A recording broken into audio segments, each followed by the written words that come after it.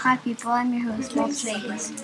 Today I'm talking about the gold rush. No, what? It won't be fun. Okay, it started around 1847. Anyway, the trip was not easy, but people had hope in becoming rich. You must get past the Native Americans, which were commonly unfriendly. You would also have to get through harsh weather and even snow. More things that can get in your way are oxen dying. Anyways, your oxen need food and water that you must find.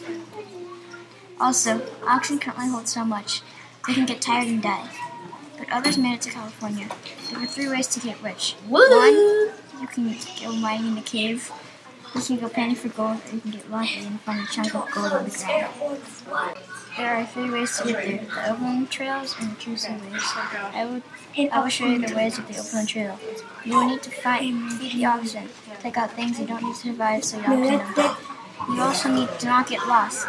Lastly, you need to cross flood rivers. When you get there, you need to either pan for gold, find gold, or get extremely lucky. You could mine for it with a pickaxe, and even hydraulic mining, which is bad for the environment. Look it up. And many things were very expensive. For example, an egg was $3 each. But many people do not move out though. They stayed in California, which could be why there was a rise in population from the 1,000s to the 100,000s. Anyways, that's the end of the show. Goodbye. Remember these words. Bob's Babies.